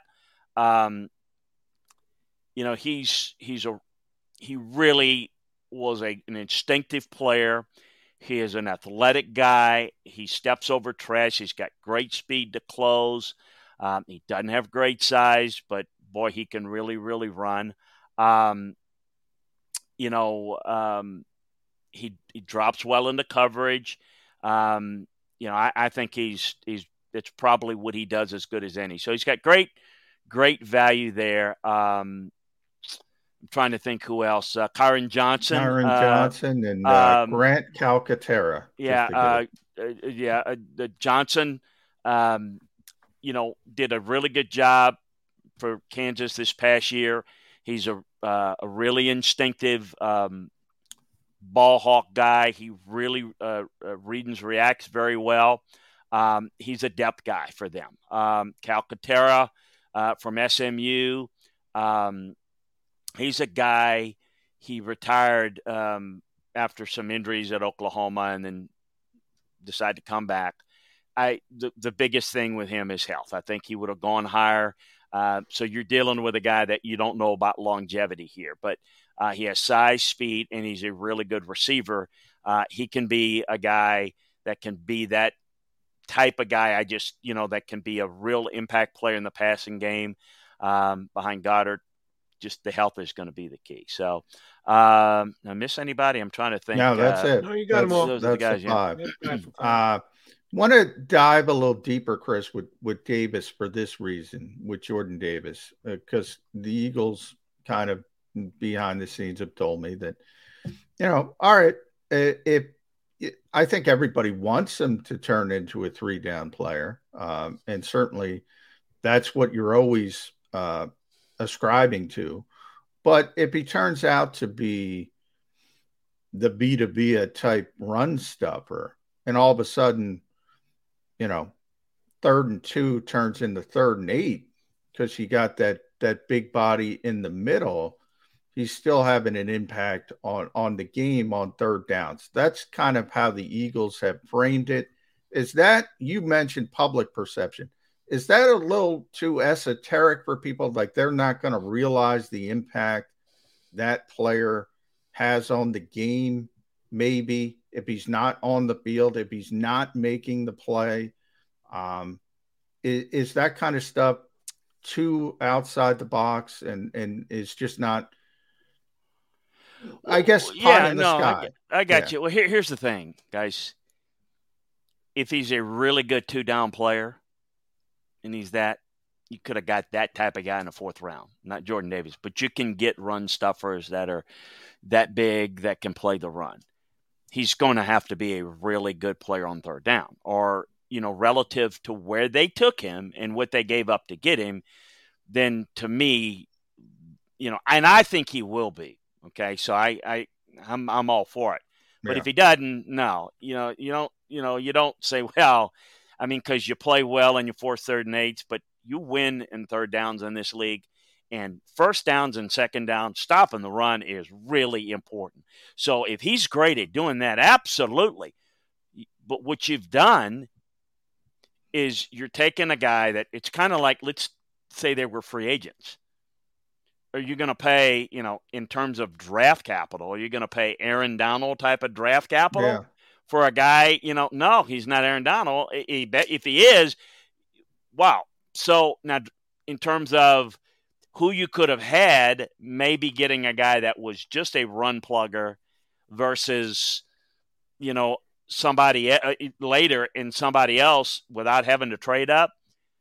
If he doesn't turn out to be really good on third down, in my opinion, it's not worth what they did. I think he will because, he's not Aaron Donald, okay? He's not, but he's a guy that, to me, can be really good. Look, if he can do the Fletcher Cox type things and do all that, he's going to be worth it in my mind because I think he's going to be that because I think he has the athletic ability to do it, and I know what they asked him to do at Georgia and how they asked him to do it. But I think with that, what you're getting there is you're getting they're doing the sell job of if it does, well, we still were right. No, you don't make that move unless you can get that. It's just like, it's like me saying, when we tried to move up to draft Javon Curse, and we couldn't. We ended up taking him, and we took him high at 16. But I said, well, if he's not a great pass rusher, but he can be a stand-up linebacker like at Florida, still worth it. No, it went no. He was as good and he played linebacker at Florida, and he was a great pass rusher, and while we went to the Super Bowl, quite frankly, he was the difference on our team. So no, I don't think you can hide from that. He needs to be really good on third down. I think he will. I hope he's great. He demands double teams, so he's going to make other people around him better on third down. But it's not, and again, it's not about, folks, it's not about how many sacks. It's about how many pressures and how many double teams does he take up on third downs. So, if he gets 2 sacks all year and you got other guys, because he's occupying guys or other guys getting free and everybody else is a better pass rusher, you're getting the impact on third down. If he's off the field on third down, you're not getting the complete value out of trading up that high, and giving up as much to get him. That's my view anyway. But again, I think he will be that. Chris Landry here with us on Birds 365. All right, Chris, been reading some stuff on your website about making that transition for the college season. Now you're into July and the transfer portal. It has become a huge aspect of college football. It's got its pluses, certainly for the players. If they're in a bad situation, they can't break through in the lineup, someone else is interested, guaranteeing them play time, they just up and go. It's that much harder for coaches because guys are just leaving programs. But then again, you can fill in some blanks by taking someone in the transfer portal. So it's got its pluses and minuses for the coaches, all pluses for the players. What about a guy like yourself, a scout? How does it affect your life watching a player play at one university, then he's going to another university, he's playing in a different type system for a different type coach? How much more difficult, or maybe easy, maybe I've got a bad read on it, a guy like yourself who has to try and evaluate college talent, what kind of an effect does the transfer portal have on a guy like you? Well, just from a purely evaluation standpoint, it's good because you can see a guy maybe go into a different system, although a lot of times when you bring a guy in as a transfer, you're going to bring a guy in that fits your system. So you're going to be running a similar system. But let's say you bring in a linebacker that plays will backer somewhere, and he plays more on the strong side, or he plays from some Mike, or he's blitzes a little bit more. He does things differently than what they asked him in the first place. You get to see him a little more. Maybe it's a guy on a team that's just loaded with talent, and he just doesn't get enough playing time, and all of a sudden he gets that time. But I got to tell you guys, it is a disaster from a coaching standpoint. It's disorganized. Most of your fans, I'm sure a lot of your listeners to the NFL. Imagine this: we got an NFL system, any player can pick up and leave anytime they want. Yeah, just I mean, you might make for a great show. You wake up tomorrow morning, what? How many guys walked out the door on the Eagles? Yes, exactly. One thing about we're not perfect, but there's a lot of organization and structure in the NFL. College has no organization and structure. I think the idea of having the right to transfer is a good one, but there's unintended consequences. You have to have a certain period in which you can transfer and not just willy-nilly anytime. I mean, we got guys leaving in the middle of the season last year. It's just ridiculous.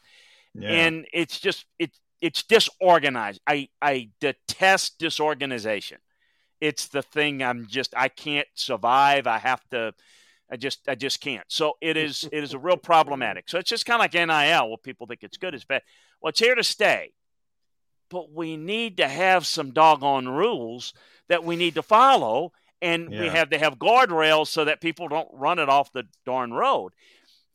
It's more and more like the NFL, but without, we get NFL free agency. The league year starts, free agency begins. We know when things are in college. It's just we're trying to figure it out, and it's on the heels of when I was a recruiting coordinator in college, guys. Signing day was in February, which that's when the second signing day is now, and you didn't offer kids until they were a senior in high school because you got to know them better, more time, and they got to know you better. Now you have signing day in December. Now you're recruiting 3 years at a time. They're recruiting classes of 2024 now in addition to 2023. Well, you don't know whether those kids are going to develop. So a commitment that you offer to a kid and a kid that makes a commitment to you means nothing. The other schools still recruit him because, he may not, somebody may be better will offer them. I think it teaches the wrong message. No commitment, no organization. So I think the whole thing and the whole system is disorganized and problematic. And I just think college football is so great in terms of excitement, in terms of, a lot of the positive things, but we just don't have any college football organization. It's run by the member institutions. People say the NCAA has nothing to do with it. They have no control. They have no say-so. It's run by the commissioners of the conference, and everybody's their own thing. Imagine that. Imagine if the NFC East says, well, we're going to do this. We're going to make our own TV schedule. We're going to do all this. I mean, and I know that sounds stupid. Yeah. That's what college football is. Yeah. Everybody, and it's right now what we're getting is the SEC and the Big Ten. This Big Ten contract that's getting ready to get done is going to blow. The SEC and the Big Ten are separating away from the Pac-12, the Big 12, and the ACC from a contractual standpoint. It is entering NFL level. I mean, they're getting, because now you got these streaming services like Amazon, Peacock, and so they're just throwing competition. I just don't know, without organization to say, all right, this is what we need to do at college football.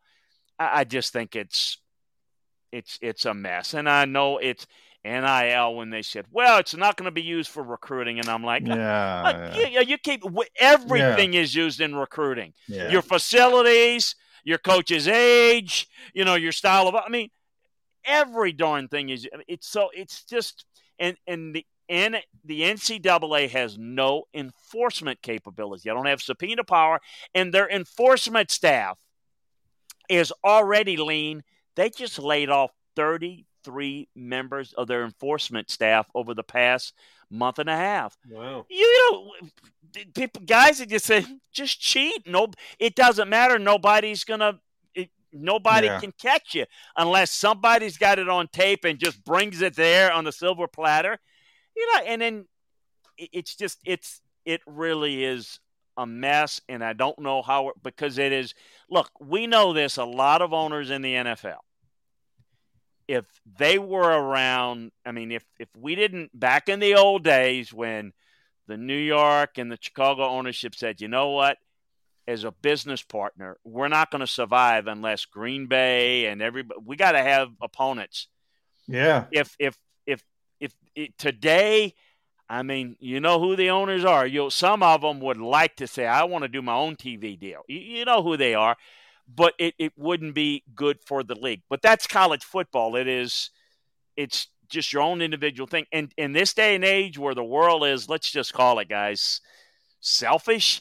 Sure. I mean, the genie's out of the bottle. I mean, how are you going to coordinate it? It's going to take a lot of reform to get it back. Maybe not in the bottle, but I mean, it's the most I can tell you right now, they're the 3 teams out of the 4 that are going to be in the playoffs, and it's only because there are 3 of them that are good enough, and there's maybe 4 of them that are good enough to be the 4th team in the playoffs and get the rear end kicked in the semifinals. That's how predictable college football is. Yeah. And it's no fun and you're right, that landscape, but you're only as strong as your weakest link as a league. So you're right about that, Chris. And I think people in college football have forgotten about that. But, the transfer portal, I want to talk about it from a coach's perspective because Jody brought it up. We were talking about Jordan Davis, even Trayvon Walker, the number 1 overall pick.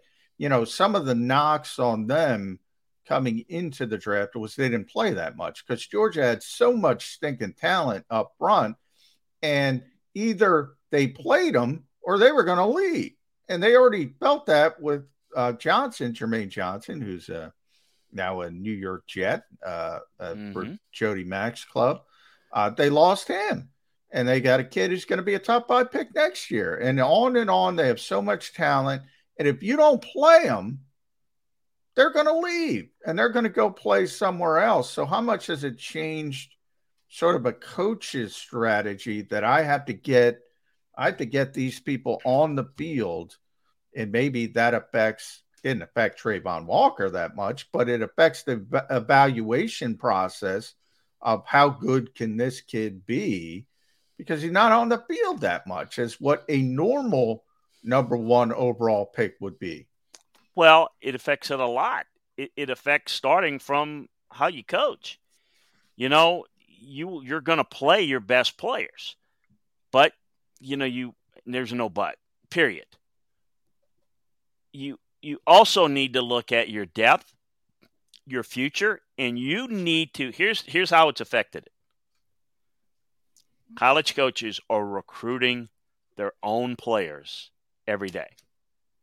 So you're recruiting them once you're in there. Hey, stick in there. Your time's coming. You're going to be the next first round pick. You're recruiting your players. Here's the other thing that's happening. And this is really, seedy. You're recruiting other schools' players. That is happening all the time. What I'm hearing all the time with coaches, every college coach, I got more college coaches. You may know I do a lot of coaching search work. More college coaches this year want to get out of college and go to the NFL than ever before in the past 20 years. They're burnt out because they're telling me, Chris, I'm having to recruit my players in my position room every day. Right. Because I'm not playing enough. I'm not getting enough snaps. I could go there and get this. Hey, coach, so-and-so at Georgia Tech just called. They can offer me this NIL deal worth this. Now you got to go and, this is what world of college athletics is all about. And, oh, by the way, you recruit Mr. Johnny 5-star that comes in that ain't all that. He's not that good of a player. And Mr. Law Firm that put an NIL deal together and say, hey, where's Jody? I pay all that money for Jody Mack, and and you're getting all that crap you're having to deal with. And it's like, well, Jody's not working hard. I'm just, you know what I'm saying? That's what, you're dealing with all of that. That's real time. Look, it's what we deal with a little bit in the NFL, in that guys are professionals. Some guys play a little differently, in contract years and whatever. But in college, They're constantly looking out for me. And I'm not against guys getting paid money and what have you, but this is the problem again. When the NCAA, this was coming down the track a long time ago. And if they would have taken steps to put together a better organized situation where they say, look, you players get scholarships and room and board and all that, but we're going to give you more, and here's what we're going to do. Instead of doing that, they allowed the courts to rule in favor of some of these guys. Now, if you go to those players with that same deal, they say, bleep that, I can get $100,000. I can get $500,000. Quarterback at Alabama could get $800,000 a year just because he's that. And, you know, what's to say that guy goes out and wins the Heisman Trophy somewhere, and he's got another year left in college. He says, you know what, I like it at Alabama, and I'm making $800,000. Let an agent help him find $1.5 million. I'm going to transfer to Penn State or whatever. I mean, that certain guys may do that. That's kind of where we are with no rhyme or reason of what we're doing, how we're doing it. So it is chaotic, and it is the worst for the college coaches because they're having to deal with that with their own roster. And then, you know, they're having to prepare. If they lose a guy, they have to go purge somebody else. That's where we are. Guys, if you, like me, learned something over the last half hour, which we do every single time we bring Chris Landry on, you got to check out his website, LandryFootball.com, his podcast, Landry Football as well. Follow him on Twitter at Landry Football. Chris, you're one of the most insightful and best storytellers we get on here on Birds 365. We appreciate you coming on today. We'll get you on before the season starts, big guy. Hey, thanks for being patient. Get me on. It's time flew by. Thanks a bunch. Keep up the great work, and be safe out there. Have a great summer. Thanks, Chris. That's Chris Landry of LandryFootball.com. He just got great stories. Always does whenever he comes on with us. And yeah, we talk about the NFL every single day, but the Eagles just added 5 college players. He gave us a good rundown on them. Yeah, college football has become the Wild West. A little different. The NFL used to be the Wild West when it came to cash. And he's right. We know who's going to be in the college football national championship. We know, Jody. We know. Maybe there's that one team, that one Cincinnati that can pop up on a given year that you say, is going to get their tail kicked in, as Chris said, in the playoff. But you know, there's 4 or 5 schools, and that's it. And that to me is a little bit depressing, to be honest. Right at the top, but then there's all the other layers of college football where there's a lot of machinations, a lot of changes going on. His point about the portal was just so on point. You can get up and leave anytime. There's not even like a given time during the year where if you're going to change teams, you're going to make move from one college to another, that you do so in this time frame. No, you can do it anytime you want. All you have to do is throw your name into the transfer portal, then you're eligible to transfer.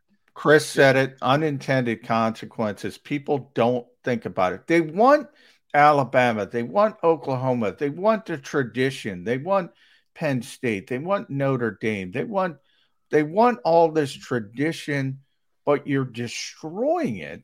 And I get all the people that say, you know, people should be able to make money. But guess what? Then have a developmental league. But people don't want that because they don't want to watch the latest incarnation of the Birmingham Stallions. Right. And they want Alabama against Notre Dame or Alabama against Ohio State or Alabama against Auburn.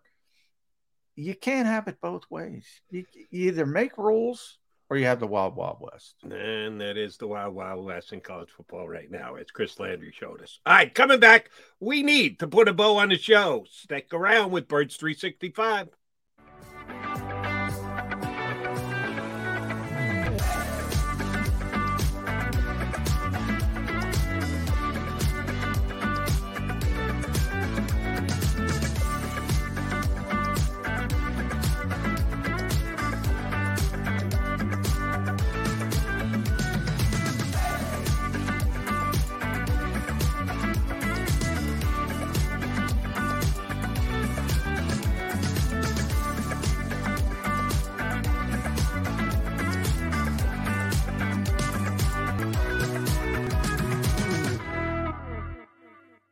Action News at 11 with Rick Williams. It's the team you trust to bring it all together. The stories that impact your community, a sports roundup for the locals, and the AccuWeather forecast you depend on. Action News at 11 with Rick Williams. All right, did you know I was the mommy slam dunk champion? Really? Yes, really, don't sound so surprised. Let's see it. Oh, you're ready. All right, here we go. Let's hear the crowd. So go to right, I go to left, fake 'em out. Mama, go up, up, up. She did it. Again? You can't avoid gravity, but United Healthcare can help you avoid financial surprises by helping you compare costs and doctor quality ratings. United Healthcare. Uh-huh.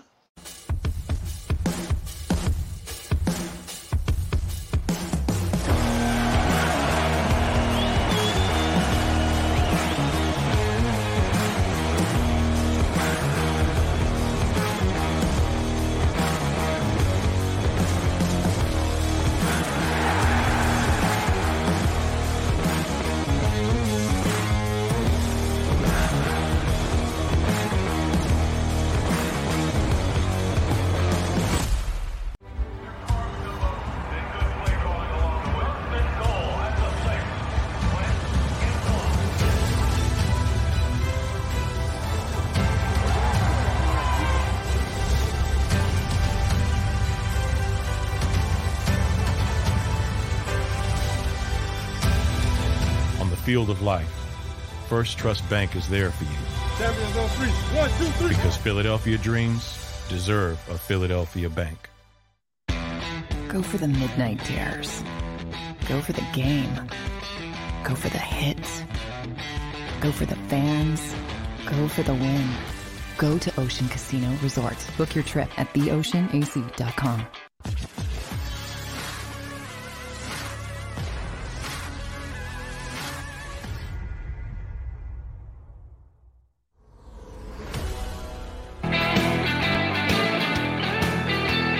Come down the home stretch on a Birds 365 Mac and Mac guys. Thanks to both Chris Landry and Paul Domwich for hopping on. Tomorrow we got a good one coming for you. Andrew Brandt will be aboard, former NFL executive, does great podcast work and writes for a couple of really good outlets. Andrew's going to join us, and our buddy on a Football Friday, Eddie Kratz, will be aboard too. Last thing, John. And I meant to bring this up at the top when we started talking, and I let it get away from me. Tony Siragusa, one of the true characters of the National Football League, passed away yesterday at the age of 55, and I haven't seen anyone give details on what happened. It seems to be natural causes, but you don't think natural causes at the age of 55. Was one of the better. We were talking about Jordan Davis earlier in the show and the ability to stop the run and that great nose tackle type player. Siragusa was that for a good period of time in the National Football League. And he was also one of the biggest characters as well. And I remember him as a very good player and a character as well. I actually feel badly for Tony Siragusa, not that he passed yesterday. Of course, that's the case. That he was one of the most misused announcers I've ever seen. When networks try and get too cute to recreate a broadcast in the National Football League, he was part of the Moose Johnston broadcasting. Let's go down to the field.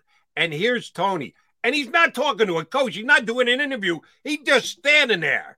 And be Tony Siragusa, be entertaining, be funny. And it just never played right. And anytime they go to Siragusa, I would cringe, not because of him, just because it was a stupid idea. When they did it with ESPN, they did it with Booger McFarland. Yeah, the Booger Mobile. The Booger How Mobile. bad a friggin' fiasco was that? You're in the booth or you're a sideline reporter. If you're a sideline reporter, either give us stats or information or give us an interview of a coach. Don't try and be too cute. And I felt so bad for I'm with Siragusa. you. And Tony had such a great personality. He would have been great in the booth. Yeah, nobody reinvents the wheel for a reason because it's pretty good. It's worked out pretty well. You can improve it. You can make it more modern, but you don't have to reinvent the wheel. You don't have to reinvent. I'm with you with Booger McFarland too, and he's good. in the studio. But anytime you try this wacky stuff, and yeah, I mean, but Tony, New Jersey guy as well, more North Jersey, but and you mentioned, stopping the run. Boy, him and Sam Adams on that Ravens defense, it was one of the best. That and Kevin Williams and Pat Williams, if you remember them, the Williams wall. Those are the two best run-stuffing interiors I've ever seen in the modern era. I want to, and he was a part of one of them. Just a really, really good player. But it goes back to Chris Landry. Yeah, no matter what Jordan Davis does on those first 2 downs, and I try to spin it, if he doesn't turn into a 3-down player, yeah, people are going to be disappointed. Here's the reason why I agree with Chris. He's right. What happens on 3rd and 8? If it's an incomplete pass, well, then Jordan helped out on 3rd down. Yeah. If they complete it on 3rd and 8, it becomes 1st and 10. Who gives a crap that he helped get him to 3rd and 8? It all comes down to the conversion. And if you're not on the field on the conversion play, and that's why I said, Jody, it's too esoteric, because you don't know, but it's harder to convert a 3rd and 8 than a 3rd and 2. I mean, it just is. And that's the result of what actually happens on 3rd down kind of dictates everything. All right, partner, good show today. I'm up for tomorrow. Football Friday. We got a Football Friday going tomorrow. Yeah, big one. Game Day Kratz and Andrew Brandt. Big one. Yeah, so everybody tune in. Like, share, subscribe. JacobSports.com. What should you do? Give me that one more time. Share, subscribe. Like, share, and subscribe. Hit that like button one more time for us. You Mac and Mac guys here on Birds 365, and we will be back in 2 and 2. You've been listening to Birds 365, the destination for the passionate Eagles football fan who bleeds green. If it's Eagles football, we're talking about it. Debate, inside the locker room, and guests that are some of the greatest football minds from around the region. We hope you enjoyed the show. We know we had a blast. Make sure to like, comment, and subscribe, and we'll be back soon. But in the meantime, hook up with us on social media at Jacob Sports. See you next time on Birds 365. For the ones who work hard to ensure their crew can always go the extra mile, and the ones who get in early so everyone can go home on time, there's Grainger, offering professional-grade supplies backed by product experts so you can quickly and easily find what you need. Plus, you can count on access to a committed team ready to go the extra mile for you. Call, click Grainger.com, or just stop by. Grainger, for the ones who get it done.